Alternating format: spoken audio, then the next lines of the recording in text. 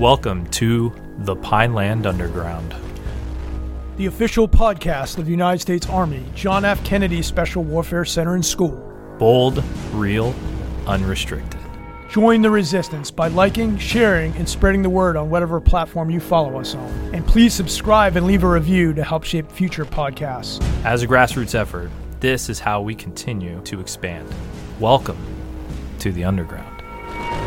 Welcome back to another episode of the Pineland Underground. I'm one of your co-hosts, Ashley Holzman. I go by Ash, and I am accompanied by my partner in crime, Sergeant Major Derek Used Riley. to be Command Sergeant Major. Yes. Now, luckily, just Staff Sergeant Major. So, just Sergeant Major Derek Riley. Yes, both of us used to be cool.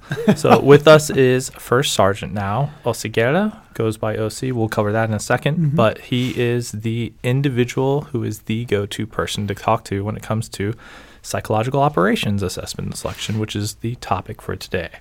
Yeah, we just covered the Special Forces Assessment Selection, so now we want to follow up and cover the Psychological Operations Assessment and Selection, and in future episodes cover the Civil Affairs Assessment Selection. But with that, we have First Sergeant Osiguera. He served at every position in the Psychological Operations and Special Operations from Team Leader through First Sergeant.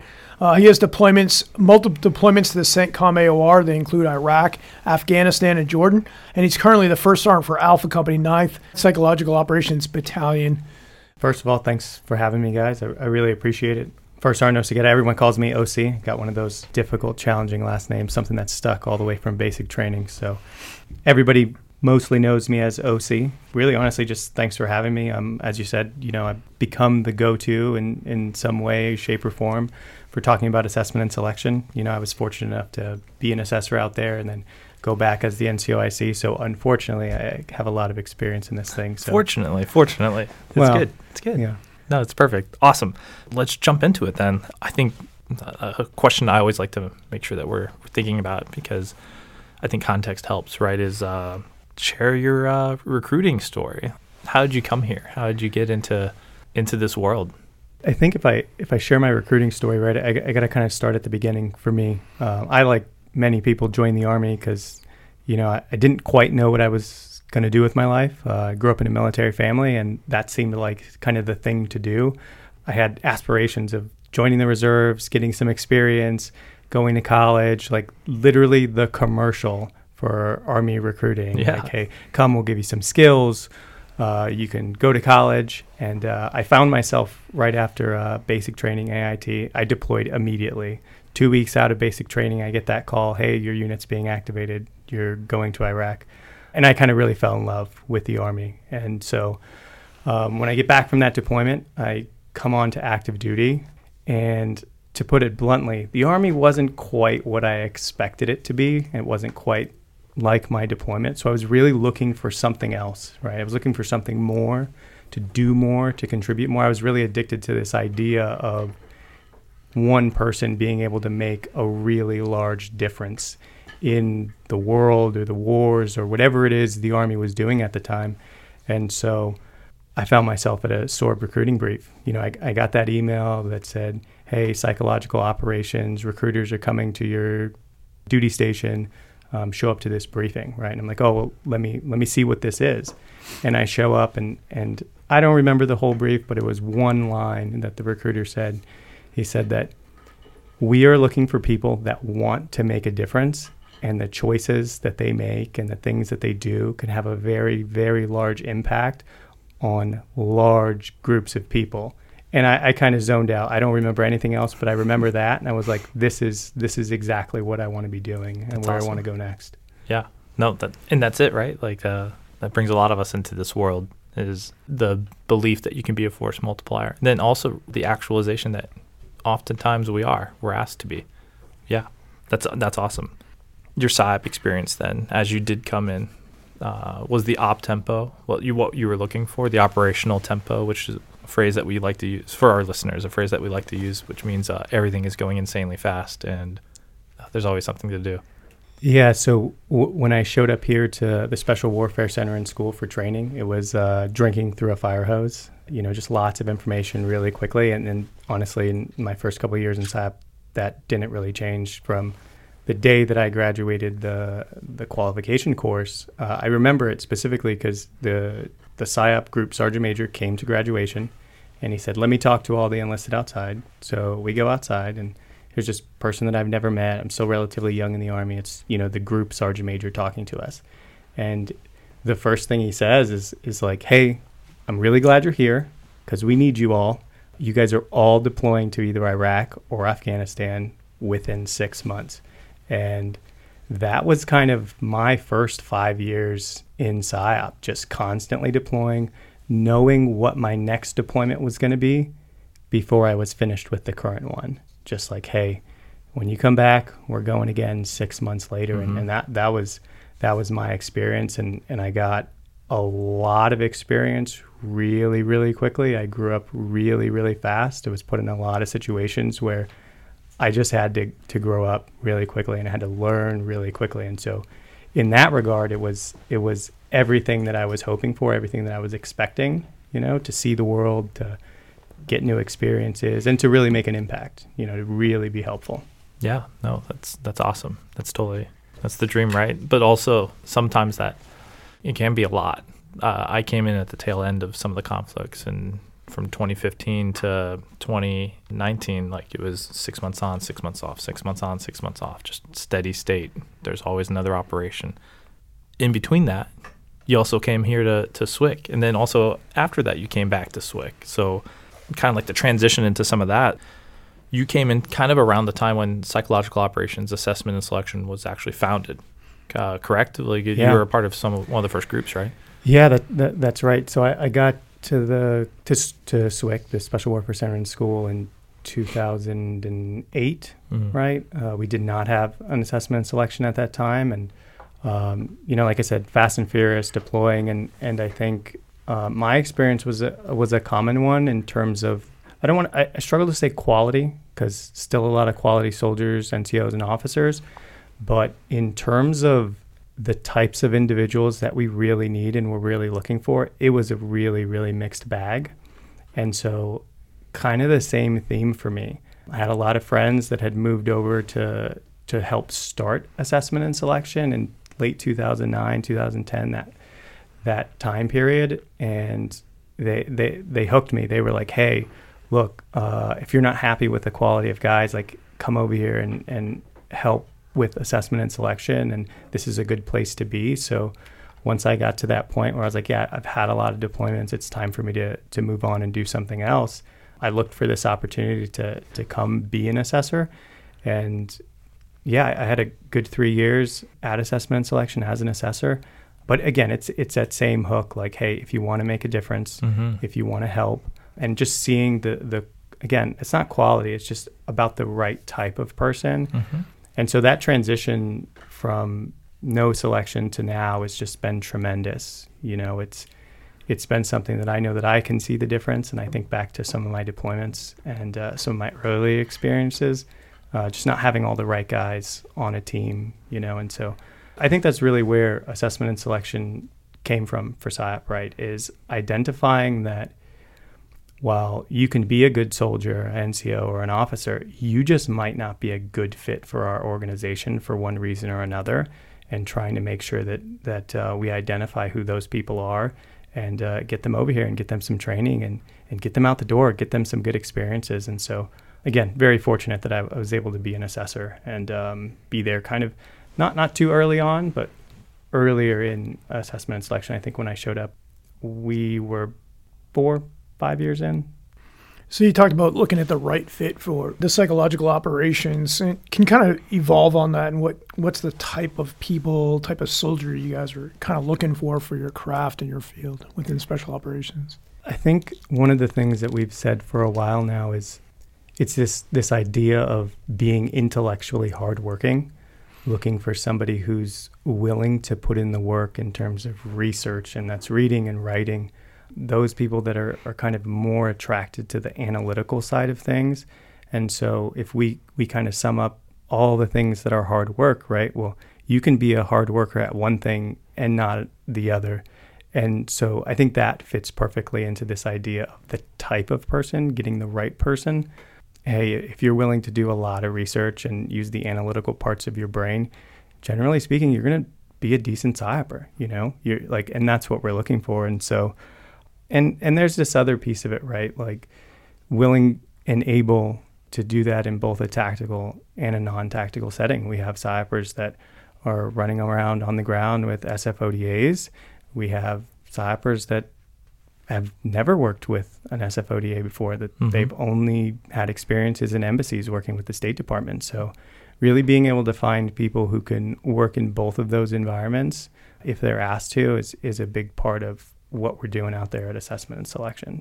So with that, though, comes a maturity, like a lot of maturity, having the maturity to know that you can do either one of those things, having the maturity to be able to sit in a room with a bunch of folks from the State Department or sit in a room with a bunch of Green Berets and get to work and use your skills and your intelligence to really have that outsized impact, There is a part of the job that is at times translating the job, right, to various groups. And how can I describe what we're doing on the ground to a non-government organization, or, like you said, an Operation Detachment Alpha, a Special Forces detachment, or civil affairs, or Rangers and Navy SEALs. And the PSYOP experience is absolutely a broad net for sure. So I imagine being at assessment selection, there's a lot of challenge there in making sure that it's both fair and impartial, but also identifying correctly. I think broad is it's almost an understatement in this regard. If we only had to you just pick one of those things, and like it just would become way easier. And I think that's one of the biggest challenges for the psychological operations regimen, is that we can get called to do anything, whether it's support to special operations units, support to the State Department, support to conventional Army units. It's a wide net. So. Yeah, and finding someone who can be adaptable. I know our students don't always enjoy when we say those things where they ask us a question, we say it depends. And then if the room's doing a good job of balancing the answer, it's like, well, here, I'll share my part of the story. My NCO, he has a completely different experience, or my peer, she has a very different experience. And we'll all share our experiences so you can just understand. When we say it depends, we're like not kidding. Like every continent's different, every mission's different. It's the PSYOP world. I've answered more questions with, well, it depends in PSYOP than I ever thought I could possibly imagine. Like it's kind of crazy, because you're absolutely right. It's always, it depends, maybe. Yeah. Well, in this situation, yes, but definitely not in this situation. Yeah, and what do you want to achieve, so that we then know what kind of support we can give? So that kind of like bleeds us into like another question then, right? Is, okay, this is psychological operations assessment selection. Why is there a separate selection from Special Forces? How is this selection different from the Special Forces selection? Like we already kind of like touched on some of how the missions are a little, sometimes greatly different, sometimes only a little different, but getting into like the specifics of that as well. I think one of the big things is, we use the RSOF attributes, right? But how we look at each attribute, how we weigh those attributes is going to be different. And the way we look at capability as an RSOF attribute, that's going to be drastically different for our Green Berets than it is for our psychological operations folks, right? So, and that's why you need to have this separate selection, right? And to be honest, team player looks different when you're asking guys to sit down and essentially write a research paper, right? So you have your team write this research paper, do this research. That looks a lot different than, hey, we need to carry all this stuff, and for good reason, right? We're doing different things, and so we have to kind of look at these RSOF attributes through a different lens. And the things that SFAS is doing, they've been doing it for a very long time. They're very, very good at what they do, and so there are definitely some things that we borrowed from them and said, like, yeah, that's the way to do this. But then there's some other things that they just don't need to consider. So we had to be adaptable and say, how do we get after these specific things, But with that, there's still a lot of things that are the same. We're still going to rock. This is the Army at the end of the day. So we're still going to ruck, we're still going to run, we're still going to take a PT test. It's those types of things. We're still going to look at those basic Army team player challenges in all of the selections. It's just how much other stuff are we going to do? When you look at the differences and the similarities, it's the biggest thing is, hey, we're still looking at the RSOF attributes. Just what events are we going to put you through to get after them that make the most sense for what the psychological operations regimen as a whole is going to be doing. Mm-hmm. I guess getting into some of the other specifics, instead of just necessarily all the physical events, so Special Forces Assessment Selection, SFAS, very physically enduring, physically rigorous. I know you can't spoil the answers to the test. How would you say we rephrase and what's the perfect person? Is there a perfect person that PSYOP assessment selection is looking for? I don't know if there's a perfect person. One of the things is generally we're looking to, in each individual, this holistic evaluation, right? Do your strengths outweigh your weaknesses, right? Do your strengths align with the things that we're looking for? When we're talking about an ideal POAS candidate, I think it's somebody who's a really, really strong communicator.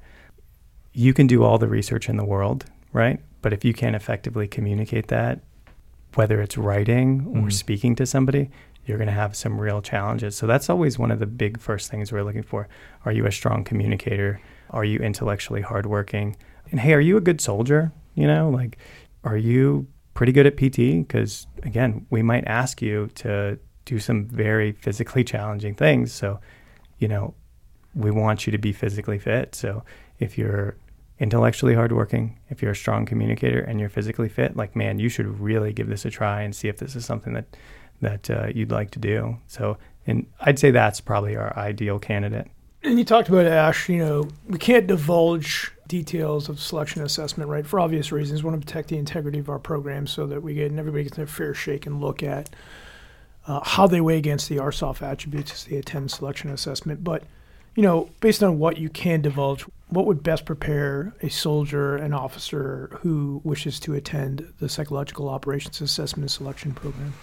So, and I've given this advice to a lot of candidates over the years. I've gotten a lot of phone calls hey, don't give me the keys, but what do I really need to do? And I'll say the same thing I've always said. If you can ruck 12 miles with a 35-pound ruck in under 3 hours, you can run 5 miles in under 45 minutes, have a 540 on your ACFT, and do all that in a week and not be crushed by it, you're going to be in good enough shape to come through our assessment and selection, and it'll allow us to see who you are as an individual, where we can work on those other things. And I think the physical preparation is something that should be in the front of everybody's mind. Is hey, it's the easiest thing you can control, right? And so if you get after your physical fitness and you show up physically fit, which what we're talking about is kind of good Army fitness, right?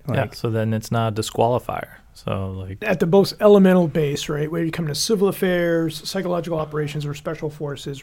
I mean, inherently everybody knows special forces, you want to be in peak physical conditioning, right? But CA and PSYOPs, right, civil affairs and psychological operations, there might be a persona out there is I'm going to their selection assessment and I don't need to be physically fit. And I think a lot of soldiers are caught off guard by that as they attend those two assessment selections. Have you seen that kind of either way, the assessment selection is going to have the standards, and soldiers are going to have to compete in those standards in that space.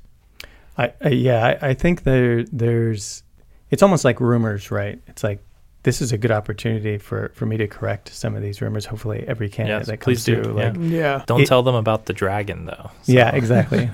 The mystery event. Yes. Oh, man.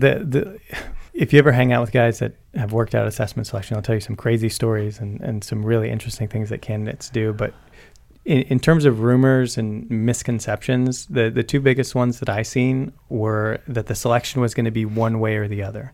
People are either prepared to physically suck and weren't prepared to read or write or talk to anybody, or they're on the other side. That's all they prepared for.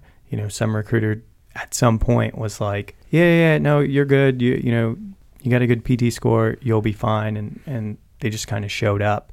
And so we have these candidates that will show up, didn't prepare at all. And so they don't make it through the course, right? Like it's almost like they're self-selecting by not physically preparing. And, I talked to almost all of the candidates that were non-selects throughout my time there. And the ones that were unable to finish the course, it was always pretty consistent. These were guys that didn't think it was going to be physically challenging. Most of them had never rucked 12 miles before.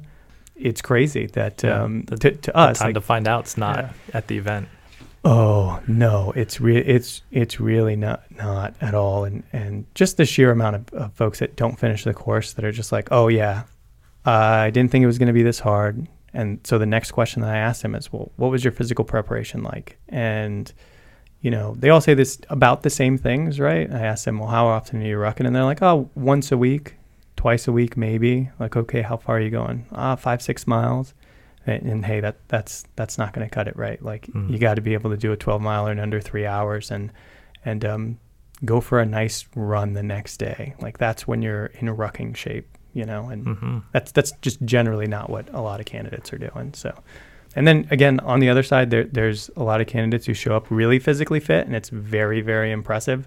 Especially some of our younger soldiers. I'm like, you've been in the Army 12 months. How did you get in this shape so quickly? And it's really, really impressive. So we know that it's possible, but they just, didn't think that they were going to have to read or write anything. And so, they're crushing all the physical events, but they, it's like they're using all of their energy to be the top physical performers. But, now they're tired. Thinking it's going to outbalance in something where it's like a whole person, right? A whole picture of, it's not just like the PT stud is going to become a PSYOPer, because that person will probably not have a very good experience if they did make it through.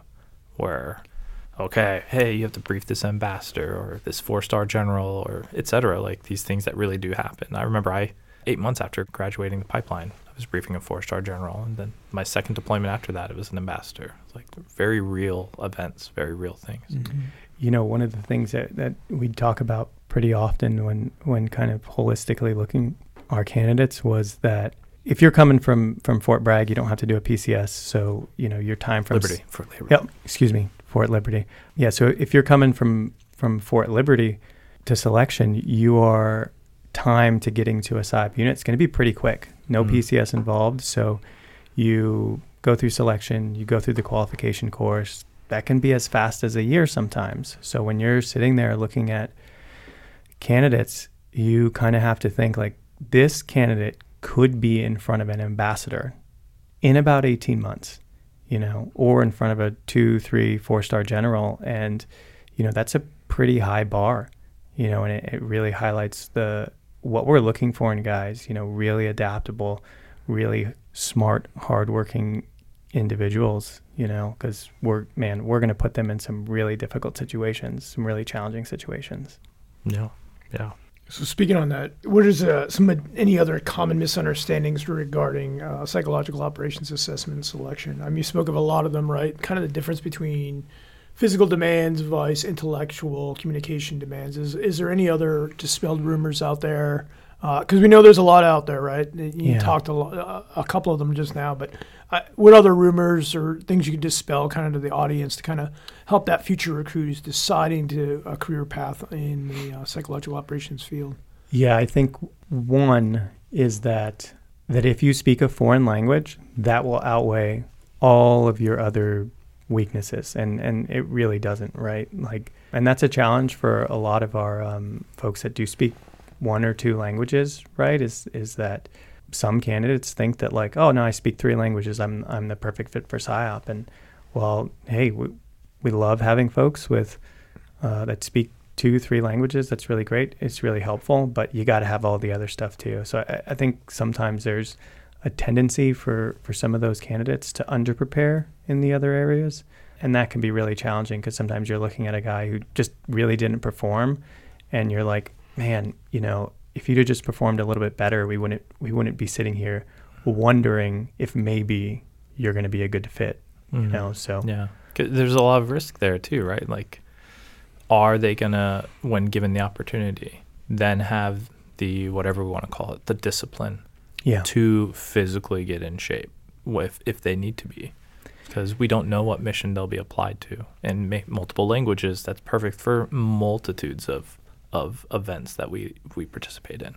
And that's why it's a rumor, right? Because while that is a strength, right? But hey, at selection, we are giving you the opportunity to perform, giving you the opportunity to demonstrate who you are, and you didn't do it, you know? And so there's only so much that we can kind of guess and say, especially when we're looking at things as objectively as we are, and saying like, hey, here are the standards, you know, and you didn't meet them. It's like with all of the special operations assessments and selections, it's a very cohesive job interview. That's what it is at its root. But it involves more than most civilian organizations involve, where there's physical, but there's also a lot of intellectual. There's a lot of nuance for some of this stuff. But nuance for the person going through the interview process. But they don't realize all the stuff that's happening in the background, where it is very consistent. It is very much as objective as we can make these events, as objective as we can make these assessments. And at the same time, it's not training. So it is also, does XYZ person have the potential for this? And then as they go through the rest of the pipeline, that is attempting to train them and seeing if they do in fact have the potential, or can they fulfill it. Yeah, I think that's, you know, when you talk about the kind of objectivity, I think that's one of the more challenging things for our candidates, right? Is that while we do give them feedback and we say like, hey, these are the things that maybe you underperformed in, right? Like, it's not as straightforward as some of the other physical events, right? Like, hey, you either finished the ruck in this amount of time or you didn't. That's very straightforward, very objective. Some of the other things are a little bit more challenging for our candidates to wrap their heads around, in terms of, oh, well, how did I fail? You know, and while we do have rubrics and we do have very clear standards, I think divulging any more information sometimes is like, will break the rubric, right? And that makes it really challenging for guys to say like, hey, you weren't a very strong communicator, but in their minds they're like, okay, well, what didn't I say? You know, and it's, you know, like, hey, you got to think of, well, what didn't you communicate? How weren't you clear? And that's hard for candidates to kind of go back and think through all that. You know, and it's really challenging for candidates to hear like, hey, you're not as great of a communicator as maybe you think you are, and it's something you really need to work on. And honestly, that's not even the best advice to give guys a lot of times, you know, when they're a non-select and we're hoping they come back. So a lot of times we try to give them very, very practical advice, right? Is that like, hey, these are the things that you need to go back and do, you know, get some more leadership experience, go back and practice talking to more people, work on your public speaking skills. We try to give them very, very practical things to do, instead of like, just figure out on your own how to be a better communicator. Communicate. Yeah. You know, we always try to give guys like, here's what you need to do, because it can be hard to understand like what exactly we're looking for. And it should be, right? Yeah. But it sounds like you would have passed assessment selection from your communicating capabilities. Yeah. Maybe. We'll see. It's you know, it's funny you bring that up, because there's not many of us around in the PSYOP regiment anymore that haven't gone through selection. We've all grown up and gotten out or retired. So we are over 10 years into this now. And, you know, we're going to have command sergeant majors that went through selection here very, very soon. And it's kind of awesome to see, because the quality that we have in the regiment is just tremendous right now. And as a first sergeant, you know, I see a lot of the guys that I selected, that assessment and selection selected rather. And man, it's so impressive to see these guys, especially the younger ones, to see them get to the company and just, they're ready to rock. And it's day and night to what it was like when I first got to PSYOP, you know? Yeah. And we're saying guys, but guys and gals, right? Too, like.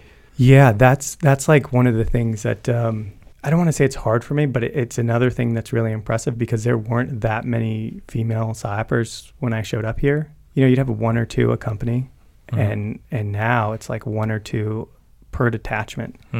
It's the same thing, right? Like I'm consistently astonished at the quality of folks coming over, and you know, this is specific to selection, right? Because I know, and having worked at assessment selection for so long, I've talked to so many female candidates that were self-selecting because they're like, oh, it's going to be too physically challenging, you know, and they're just like, I don't know if I want to do that.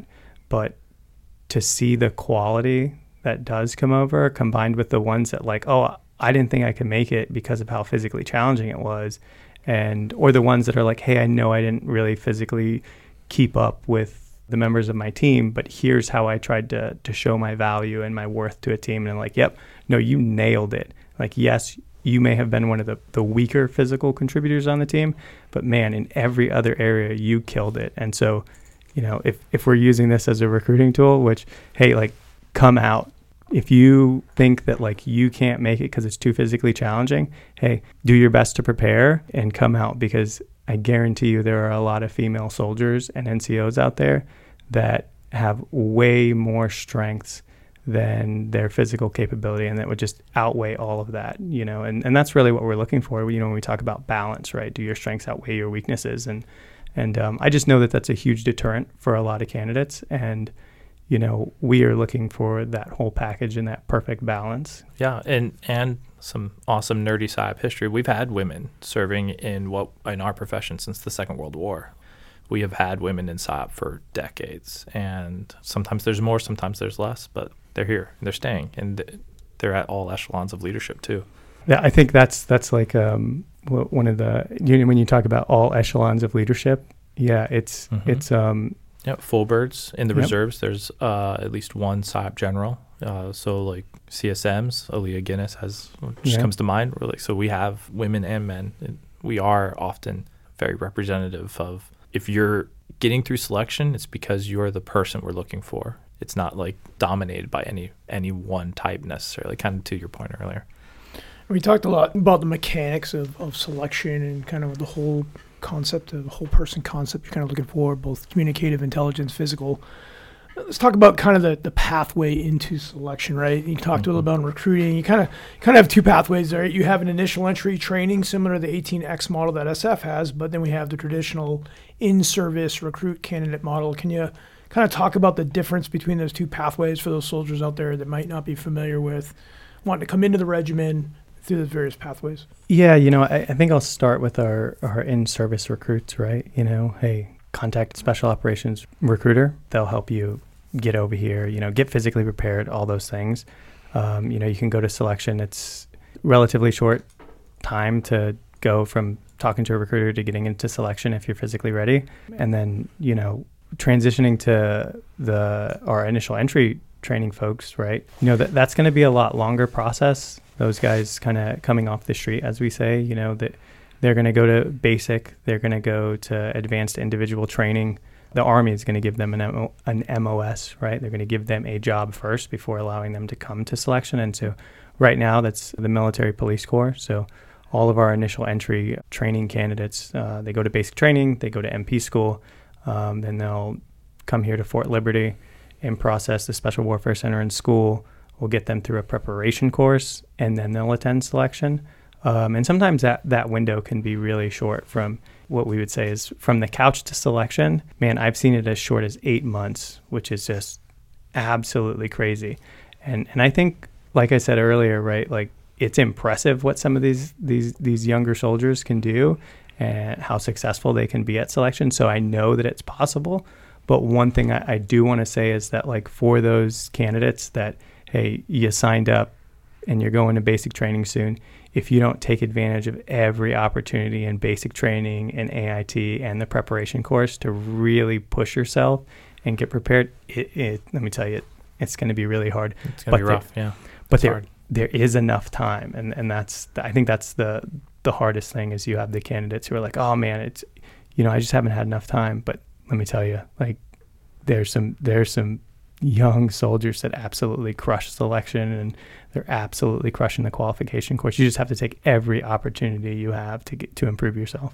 And there's a couple other programs that not everyone always knows about too. So I know there's memorandums and whatnot in place, so that if you're in the Marine Corps and you want to come to assessment selection, it has happened more than once.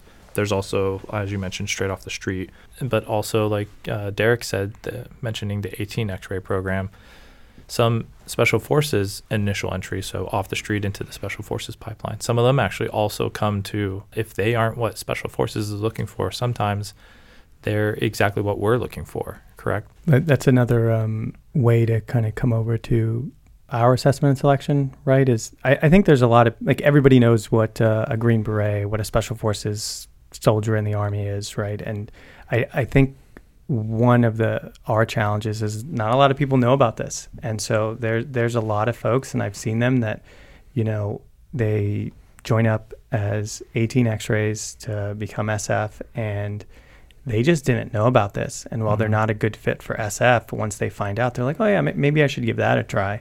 And so there is that opportunity for the 18 X-ray candidates who aren't a good fit for SF, to come over and come to the psychological operations assessment selection. And I think that's been tremendous, just because there's so many of the 18 X-rays that didn't know about PSYOP before they signed up. So that's another pathway. And it's a great opportunity, right, to allow these soldiers maximum opportunity to benefit from one of these selection assessment programs within SWIC. We don't want to give them one shot unless it's, blatantly a never to return type scenario with an egregious act in selection. But if, they just performed and like you said, not what Special Forces or Civil Affairs was looking for, let's give them another opportunity, another selection assessment. Give them a shot, and either they have it or they don't, right? But maximizing that soldier, say, I was given every opportunity by the command to be successful in one of these fields. Yeah, it's something we like to say a lot in SWIC. Like, just because you don't make it through an assessment and selection doesn't mean you're a bad soldier. It doesn't. All it means is you were not, and it doesn't mean forever, right? Like, the version of you that showed up to this event was not what was required to get through it. And it doesn't mean anything more than that most times, right? Like, it's true. I think generally every single person that has come through any of the RSOF assessment and selections is probably a pretty good soldier, NCO, or officer, right? Like, these are folks that signed up to do something even harder than what they're doing right now. And I think that says a lot about each individual that wants to try it in the first place, right? And I think that's hard, right? Like I didn't make it, I must be terrible. No, you're just not exactly what we're looking for right now. And so, and when we talk about those opportunities, this is why we have 3 different assessment and selections, because we're looking for different things, so, I really do hope that if you weren't a fit for one, that, you really do some research and see if this could be a good fit for you too, and come try it out. Yeah, absolutely. So we've kind of danced around some of this question, but I wanted to also kind of like knife-handed into for the audience's benefit of what common theme do you think is like encapsulating of a PSYOP, or like what would you say is something that the regiment looks for? So then, of course, we have to look for it in the PSYOP assessment selection. Yeah, so the first one is always going to be physical fitness, right? We can just, hey, if you're in RSOF, you need to be physically fit. And so if we set that aside, I think it's 3 things, right? I think it's being confident. I think it's being intelligent, so being smart, and being a good communicator. My hope is that every PSYOPer grows to be an expert communicator at some point, right? Because we're going to ask you to do some really cool research, come up with some really cool ideas to change behavior, and then we're going to ask you to brief it to some really important decision makers. And if you can't communicate that, then it's going to be a challenge. So if you're confident, intelligent, you're a strong communicator, you are absolutely what we're looking for. Awesome. Some of those things, those messages and themes that, PSYOPers are trying to come up with, right? Those could be kind of contentious to a senior leader. You have the various courses of action, right? Being from probably the most high risk to the most low risk, but being able to articulate those things that are kind of nebulous to a senior leader who, right, could be a conventional force commander, or let's face it, he's not a PSYOP senior leader. So having a foundational understanding of what you're bringing to the operation, to the mission, right? That the stuff are, you already are articulating your value proposition 1, and then you're going through this kind of course of action analysis, kind of talk about high risk to low risk type opportunities that you're providing to that supported commander, right? That's a very hard thing to communicate to senior leaders out there. It really is, and it highlights the challenging situations we're going to put PSYOPers in, right? Like, you might get, Ash, I don't know how your first meeting with a general officer or an ambassador was, but mine were very, very short. And it was, hey, you have about 10 minutes to brief something that you've been working on for months. Oh, yeah. Yeah, I would describe mine as I had 2 minutes. Yeah. And especially with, like, for the ambassador, they told me I had less than 10 minutes and I was sharing the meeting with someone else, and that I also had to get a signature for another document. So it was very much I would try to say something as interesting and terse and to the point as possible so that he could then respond to me so I could get the guidance I needed. And then if he wanted the meeting to go longer, it would go longer. And not only that, so my first ambassador experience, I prepared for about a month with my non-commissioned officer, Jason. And at the door to the ambassador's office, they told Jason that he couldn't come in. Oh, and so it was one of those, like, I'm the brand new officer kind of scenarios where it's like we say that this happens to people, but it happened to me. And so, like, it's real. Yes, it's real. It does happen. It happens out there in the field. Right? Yeah, like I think too, whether it's that situation or just, I've been in some of these rooms where, like, I didn't think I was going to have a speaking part. I'm here to take notes. I'm here to sit in the back. Or I brought somebody with me to learn, and a general officer is like, hey, what's that guy in the back of the room think about this? And then, you have and I've been in that situation where I'm like, oh man, like I have 5 words and I better not mess them up.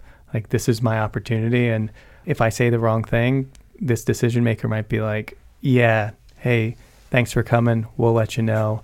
And then you're not getting another meeting. Yeah, exactly. It doesn't matter what rank you are in this profession. At times, you are the person they want to know the opinion of, and also you will at times be the person briefing. Like, I've seen E5s, sergeants, brand new, who were on the PSYOP team, whatever we were doing at the time, and they were the ones who were having to brief someone that was very high-ranking and important. And more often than not, my experience has been that they do step up to the plate. And I think that comes to the quality of the person that we're attracting and the quality of the person that's making it through the process of becoming one of us. Yeah, I think selection is definitely helping us avoid those times where you're like, don't let that guy go anywhere because somebody might ask him a question. Yes. Like, it's and I've been there, and this is where I talk about night and day, right? Like, I've seen those things happen where it's just like, hey, what are you doing here in this room right now? You got to participate. What's your opinion on this thing? And it's just like, oh man, I knew we shouldn't have brought that guy.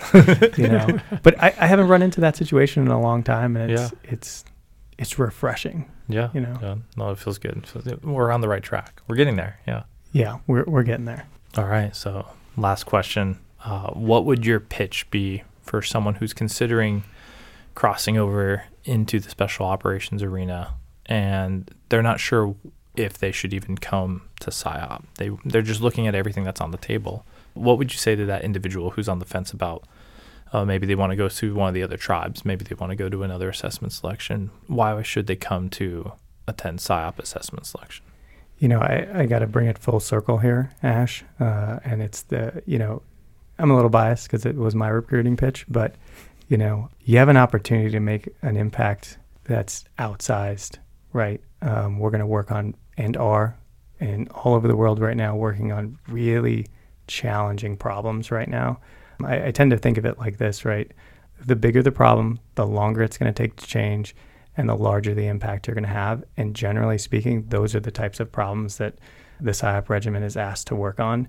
And if that's something that's interesting to you, man, you should really give this a shot, because you really do have the opportunity to have an outsized impact on whatever you're working on if you're willing to put in the work. That's awesome.